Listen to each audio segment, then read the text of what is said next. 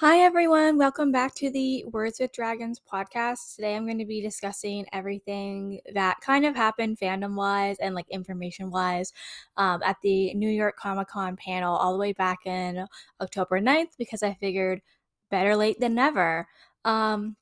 So didn't bother to go looking for questions because I just thought I had enough of my own sort of thoughts. There was a lot of really interesting reveals from like a couple different sort of mediums for the series in terms of like stuff for the graphic novels, stuff for season 4, which I'm really excited about, as well as even like a soundtrack piece. So I'm hopefully going to remember to talk about all of it. But of course, if there's ever anything that I don't talk about that you guys want me to talk about, just send in a question to my Tumblr, Raylan at 2A's. I'm also on YouTube and doing like AMVs and video essays there. I've been having a really good time with that, and that's under the Words of Dragons handle. So if you are wanting more like visual content and that sort of thing, you can head over there to YouTube. I would really appreciate it. So yeah, today we're just going to be talking about the New York Comic Con reveals. And so to me, there were kind of like, I guess like first things first, I'm going to talk about like the timeline that they sort of revealed for things coming in the future. So we have Blood Moon Huntress, which is the moon fam centric graphic novel. We already knew that. We already knew when it was coming, and it's coming April 5th, 2022. Then we have Puzzle House, which is a graphic novel they've teased in the past that's going to center on Viren, Soren, and Claudia, and Viren and his mentor Kapar, if I'm pronouncing that correctly. So I think that's going to be really interesting, and that's coming just fall 2022. So I'm like, okay, like, you know, and so we didn't get any new updates on the season 4 release date. However, I'm mentioning the graphic novel timeline because in my head, I'm like, they would probably want a few months in between the graphic novels and the season. So that means we're probably looking at either a pre-April release date for season 4, which would be fantastic. I don't know. It's what I'm personally hoping for, but who knows, right? Like they might even wait in more until like May to be like, oh, like because that's when like some of the more big conventions are coming again. Like it's all about marketability, right? And so, then that also leaves us summer, especially because like the Puzzle House could come September 2022 or it could come November 2022. And that's like really different depending on like con schedules and whatever and stuff. So, but I would say it's looking pretty definitive that we're going to be getting season 4 summer, early fall 2022 latest, which is exciting because that means there's only another 9-ish possible months of hiatus, and I'm really excited for Blood Moon Huntress. And the con gave me a lot of extra reasons to be. I was already pretty pumped. So I'm gonna go over the season 4 sort of spoilers that we got. The most interesting one to me, a lot of these you can find on YouTube under Gagaball88, I think. I know that's their handle on Twitter, but they were posting a lot of stuff on YouTube in terms of like full clips and stuff like that. So if you haven't checked out stuff from the panel, that's where I would go on YouTube. And so they released a song that's called I believe a Song of Love and Loss, and it had some really beautiful strings and is apparently going to be played by a character in universe. I might be remembering or misunderstanding that, but it made me think immediately of Athari. Not only the melody, not only because of how important strings are to their relationship on a musical level, but also because there was concept art in the 2020 art book that had Athari with the lute. So I'm like, okay, if he plays that in canon, and Moonshadow Elves, like magic and dancing music are very closely aligned. So I'm like, that makes me really hopeful that we're going to see Athari again soon. And hopefully he'll have more of a role in season 4. So like, I would love that. And the piece was really beautiful. And I think it fits them the best. I could also see it possibly being paralleled with Rayla and Callum because we know how Through the Moon ended. But I do think it's more likely that it's going to be a Ruthari piece, especially because like a lot of the couples like Harrow and Sarai didn't end happily, and Sarai and her first husband, they didn't end super happily. Obviously, like they both experienced tragedies. But because Hero is gone, or at least basically gone, I still cling to the bird theory.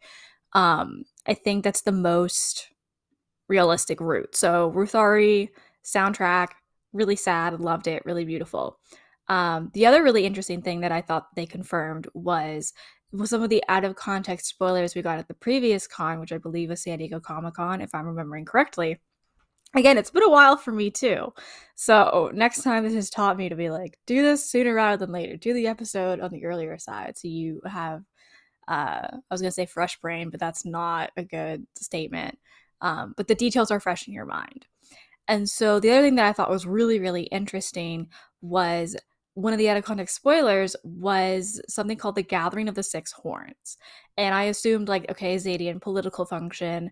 I was speculating, I was like, maybe it's a dragon from each of the six, there's six primal sources, that would make sense, or someone from each of the six Alvin groups.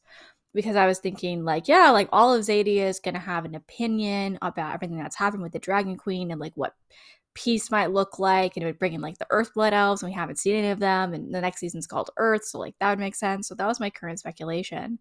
But I was delighted to discover that I was like partially wrong, and that it's not necessarily all of the elves, it's just the Sunfire elves, and it's the Gathering of the Six Horns because they have a horn for each of Sol Regums. And so we're going to be, and one of the characters that we got that like confirmation from is a Sunfire warrior elf named Miana. There's a bunch of different ways to pronounce it. I'm sure I'm pronouncing it wrong. I love her design, and it seems like she's going to be loyal to Janai's brother Kareem. So I think that's really interesting because he seemed to be dressed in a way that indicated we also got concept art of him, I think, from the San Diego Comic Con. And he's dressed in a way that seems like he's part of the Council of the Six Horns as well.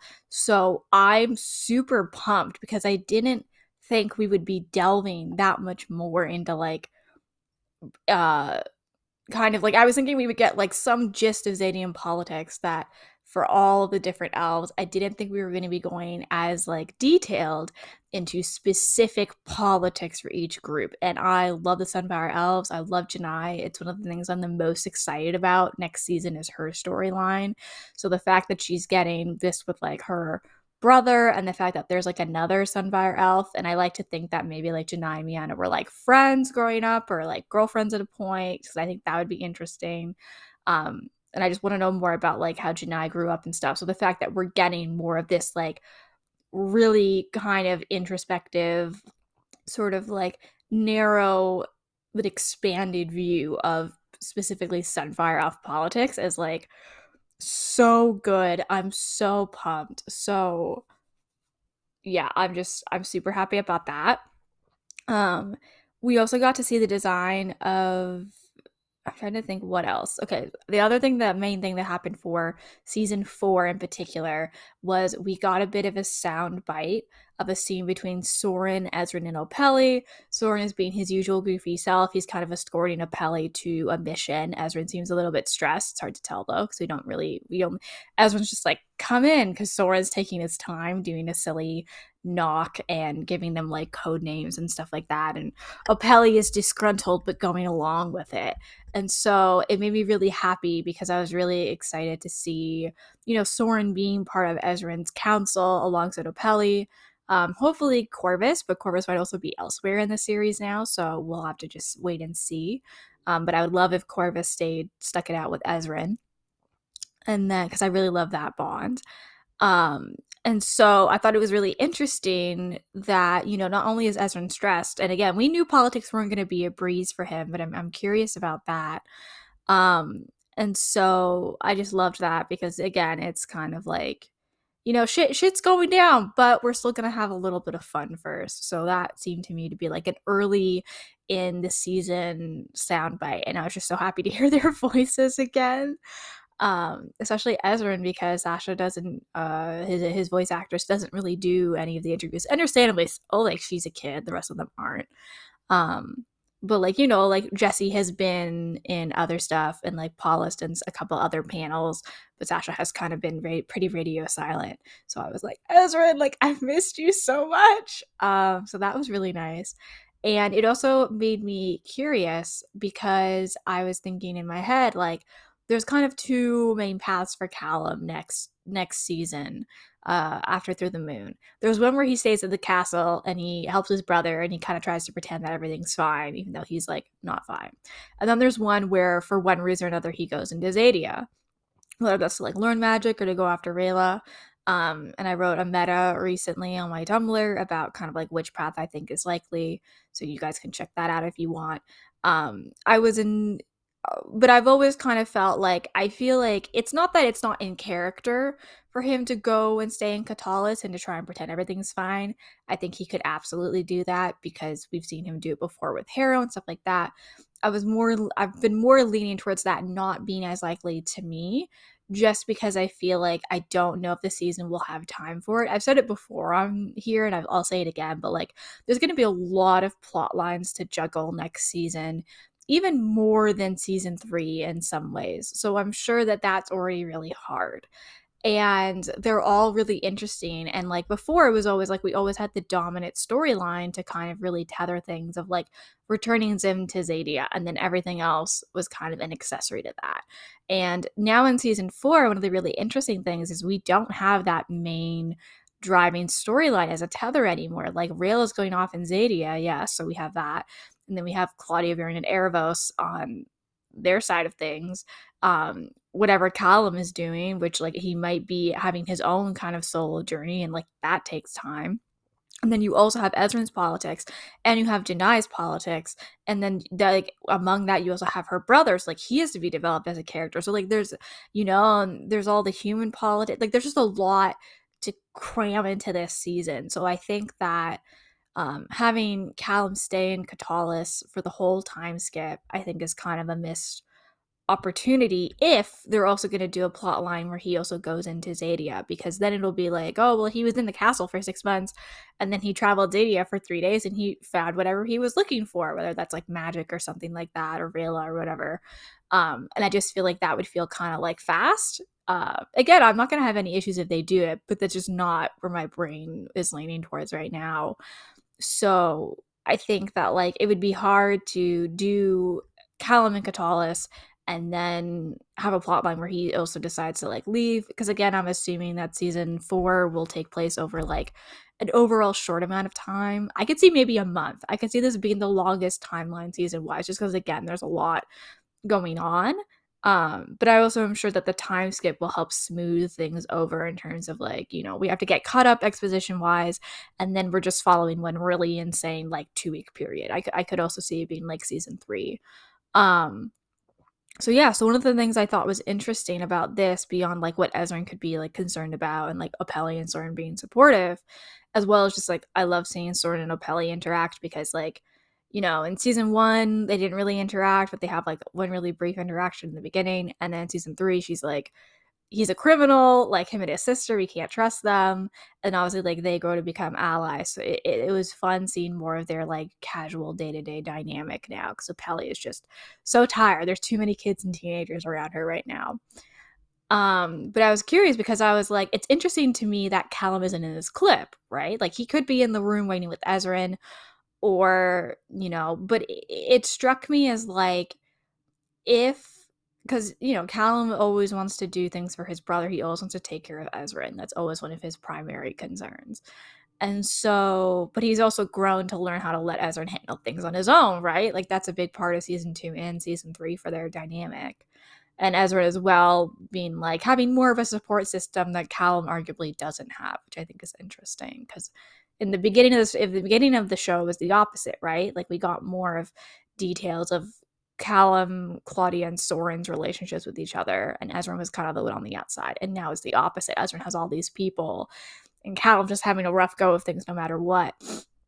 So I think that like it struck me as interesting that Callum isn't in the clip, because I feel like if he was there, he would be getting dragged along with Soren and Opeli, because then you can have like some humor of like Callum being like, oh, Soren, like you're being kind of ridiculous, blah, blah, blah, because that's what Opeli is there for, right? And so it would seem odd that to miss out on an opportunity for comedy like that by having Callum already in the room when Ezran's there, although he could be if it's really serious, right? So it depends on where they're kind of going for this scene in terms of like tone and stuff, but it did add fervor to my theory slash prediction slash hope and wish that Callum is just not in Katalis and he's off in Zadia looking for Rayla or something adjacent to that. I also wrote a really big analysis recently about how Callum and Rayla parallel Orpheus and Eurydice from Greek mythology in terms of the structure of Through the Moon, as well as other stuff in this series, and where that could lead for season 4. So if you're interested in any big nerdy English major things, I would recommend checking that out. It's bolded under my meta tab, and it's brand new, and I had a really fun time writing it. And so now on to kind of like the graphic novels, because that's arguably what we got the most for. We got a visual of Kapar, Viren's mentor, who is wearing blue, which I'm already intrigued by. It makes me think that maybe he's from like Delbar or Durin instead of Katalis. And he has the white streaks and a staff, but it's not Viren's staff. And he also has like a bloody hand, so he makes me wonder if maybe like he's a dark mage who's using some of his own body for resources. Obviously not as potent as an elf or magical creatures would be, but you could still do it. So I'm curious in terms of how that's going to get examined and how maybe this ties into things like in the season 1 novelization, it was revealed that Soren was kind of a sickly kid. So I'm thinking maybe the puzzle house where Kapar is from and the centering on like Viren and his kids could reveal more about that period of Soren's life where he got like cured or healed by dark magic that also partially led to the split with Viren's wife, Lissa, because dark magic is nasty, basically. As well as just kind of like how it may have influenced Claudia's mindset. Because at first I thought it was just going to be about more like young Viren as like an adolescent, young adult. But one of the clips revealed Soren and Claudia being in the graphic novel as kids. So I'm really curious about that. And I'm literally always intrigued and always down for things that are about the 4 main kids growing up in the castle together, because I think that's a super interesting dynamic and I love it so much. It's so interesting to me, and just all the different like layers and history that they have. So I'm really excited for the puzzle house. And I didn't think I would be. You know, if you would ask me like, what graphic novel are you gonna do after Blood Moon Huntress? Like I would not have picked a Viren centric one about him and his mentor, but like I'm super excited. And I also feel quite pleased. Again, I may have mentioned this before, but I did have a one shot on the back burner about I was going to write about Viren and a mentor to him growing up. I would have made it a woman. That's just me. But kind of like, you know, Claudia's like, dark magic is really dangerous unless someone tells you how. So the idea behind the one shot was like, okay, well, how did Viren learn? So the fact that we're going to get to see that now in canon is like, do I still write the one shot? Maybe I'll give it my own spin on Kapar first instead. And then the other thing that we have is the Blood Moon Huntress, who has a really cool, really twisted design. I do not envy the artists who had to draw, because the Moonshadow designs are so much more complicated, especially Renan and Athari's with all their markings and stuff. And that's pretty easy in like a 3D rigor that the Dragon Prince typically has, because you just have to make the character rig once, and then you just have to make sure that like the details are consistent, but you don't have to reanimate those lines and squigglies and all that sort of stuff every single time. And a graphic novel you do, so I do not envy that. And the Blood Moon Huntress has a really complicated design, but really cool design. And we know that she is an elf who has stayed, a Moonshadow elf who has stayed alive much, much longer than she should through unnatural means. So I'm assuming dark magic, and she seems to have some sort of history with Runan, or he dislikes her in particular. And I was also surprised at some of the stuff we got from Blood Moon Huntress, because I was thinking that it would be, you know, Rilla as a youngin', but growing up with Runan and Thari. And she seems to be about 7 here. And it's clearly early days. So her parents left when she was quite a bit older than I thought. I thought they would have left when she was like 3, but they seem to leave closer to like 7, which is somehow both better and worse. And it's her kind of adjusting to being at Runan and Athari's house now to live, and she's not totally happy with it. And Athari is kind of trying to mediate things, and, you know, Runan is being very Runan about everything. But it's interesting to see that, like, before, you know, Rayla didn't understand or really appreciate what being an assassin was, and she clearly feels abandoned by her parents. And then we know, obviously, by the start of the show, she feels like she's been doubly abandoned by them because they gave up on their duty in her eyes. and she's also chosen to be an assassin. So I'm curious to see how Blood Moon Huntress directs her character there, and whether maybe she's come around on being like, she's like, I would never kill anyone. And it's like, well, maybe she'll see Renan kill the Blood Moon Huntress in order to protect her or something like that. So she'll start. Because Renan is like, again, you can see this is like very much in conversation with Through the Moon, because Renan's like, I have to protect people. Like, I make sacrifices so that other people don't have to. And like that sort of mindset. And like, I bear it so they don't have to. And that's exactly what Rayla is doing in Through the Moon. So that really hurt me because, of course, even in Through the Moon, like, she is abandoning her family in that moment. And she's abandoning her family with the specific intent to go kill someone. So it's like, she's really no childhood nostalgia for her. So that's good. And again, I like that. I'm really interested and intrigued to see more of Rayla at this age because she is older, and as well to see the way that like their dynamic formed, because Renan and Athari really do love her. As always, I am hoping that my headcanon of Rayla being bullied or at least feeling ostracized or alienated from her peers growing up is true, because I just love it. It's just such a nice headcanon for me, and I think it gives a lot to her character that's just subtext right now, so I would love to have that confirmed in my heart of hearts, because again, like, this is well pre-series, so we're not going to get anything Raylan related. But I would love it if Rayla's like, I wish I had a friend or like a best friend, and she doesn't, and then it's like, like 9 years later she's gonna have a best friend in Callum and Ezran. So I'm like, please. Again, we're probably not gonna get it, but I'm just so intrigued to see more of the ways that like she grew up, and like maybe what school was like, and I just want to know everything. Another interesting thing that I thought for the Blood Moon Huntress was she has purple streaks in her hair. And my first thought was like, oh, how would that work? But then I was thinking maybe because, like, for humans, most humans have darker hair or gingery hair. Like, we don't typically tend to have white hair until we get old. And so maybe the dark magic streaks, like, that's how they show up as white. But maybe for elves, if elves have white hair, maybe it shows up as the purple streaks.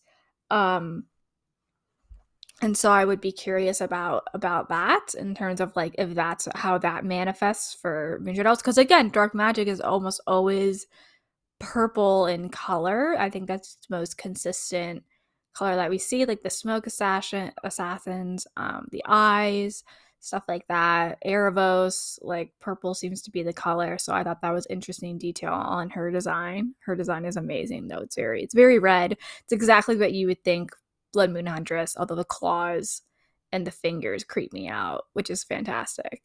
And then the purple thing, this is completely unrelated, but it does have to do with the purple hair thing. I was thinking, like, I wonder if Claudia already had white streaks in her hair, and then she started to dye those purple, and that's why she has the purple dye in her hair. So that was just kind of a thought that I had where I was like, that's kind of sad.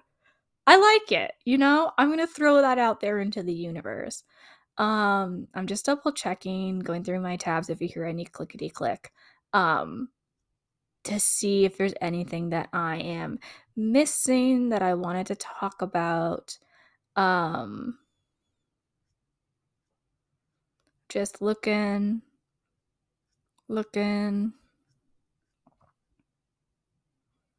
Yeah, I love Miana. I'm so excited for her. I'm also very pleased though, because when we first got Blood Moon Huntress, my first thought was like, okay, Blood Moon weakens the illusion and protection spells around the Silver Grove, and the Huntress I was thinking would be human, but I thought that she'd be a dark mage who like purposely goes after elven kids. So if they do that in the graphic novel in Blood Moon Huntress, if that is the angle that they're going for, I'm gonna feel so damn justified, because I'm always like, this is the natural conclusion to dark magic. Like, this is as far as it goes, and this is the worst of it in a lot of ways. But this is where you end up when you encourage a system like this and encourage a magic and a mindset like this. Because again, like, what if the Magma Titan, what if the spell had needed an elf child, right? Like, to the spell, what's the difference, right? But that seems so much worse to us. So I'm like, I'm really excited because I don't know if they would ever be able to get quite that dark in the show. Although apparently someone from seasons 1 to season 3 is gonna die in season 4. My money is on O'Pelly, or Lou Jane. But and I love them both. I'm gonna be so upset if Lou Jane dies, if only because I love her bond with Ellis, and like we're probably never gonna see Ellis again. But like it matters to me. That being said, I could live with either of those. O'Pelly would hurt like a motherfucker though. I'd be so upset for the lost found family potential. Um, I don't know, man. We're gonna have to wait and see. Um, yes, yeah, and then yeah, I don't know. I'm just really pumped for 2022. I'm so stoked for the Rutharis. You guys deserve this so much. Good for you. And I don't know, man. I'm just pumped. I'm like, you know, season 4, like I could not be more excited for it. And as much as I'm like, we recently just had the 2-year anniversary of season 3. As much as I'm like, wow, this is a long hiatus. It's like it both is and isn't, like I'm having a good time. Still thinking my thoughts. I still have things I want to write that I want to get out before season 4 comes. And I'm quite busy in real life and personal life. So I'm like, yes, give me more time um, on that level. So I'm sure as soon as we get the season 4 like release date, I'm going to be in a mad rush to be like, I have like a month, 2 months. Like I need to get like 4 fan fictions out. So hopefully that'll be sooner rather than later. And then in terms of other little fandom things, I recently set up a Patreon. Again, it's Words with Dragons or Ralem, and I have it on my thing. The lowest tier is $2 a month, middle tier is $5, and highest tier is $10 a month. Any support is super appreciated. The different tiers you get like behind the scenes access to like meta, the ability to request things if you guys really want me to start prioritizing the podcast more than I have been, like a goof, then that is the place to encourage and ask for that, because I do love the podcast. I know I'm just not good at keeping a schedule right now, for a few different reasons, but hopefully soon. And then I was thinking that maybe in January I would do a rare pair week event for a lot of the stored like rare pairs of the Dragon Prince, like Sword and Rayla, Callum and Claudia and Rayla, a few different like Ezran ships and stuff, and all those good things. I'm so tempted. I don't know if I've ever taught me. See, now I'm thinking in my head of like maybe I will do. I'm writing a fan fiction right now. It's going to be probably like 6 to 7 chapters, and it's all about Claudia and Ezran's relationship in various stages. And I love it so much, and I'm working hard on the second chapter to try and get that out soon because I just want to move past where I'm covering canon and go into more fan and speculation territory. But if you guys ever wanted to be like, I want you to just talk about this one fic you wrote for a podcast episode, or explain all the ways that you approach writing Vhalum in different scenarios, or AUs, or canon divergences, or even just kind of like pick one relationship and talk about it for 20 minutes, like we could do that. We could totally do that. So just send in your requests and it's good to go. As always, I hope you enjoyed, and thank you for listening, and I will see you next time. Dragons out.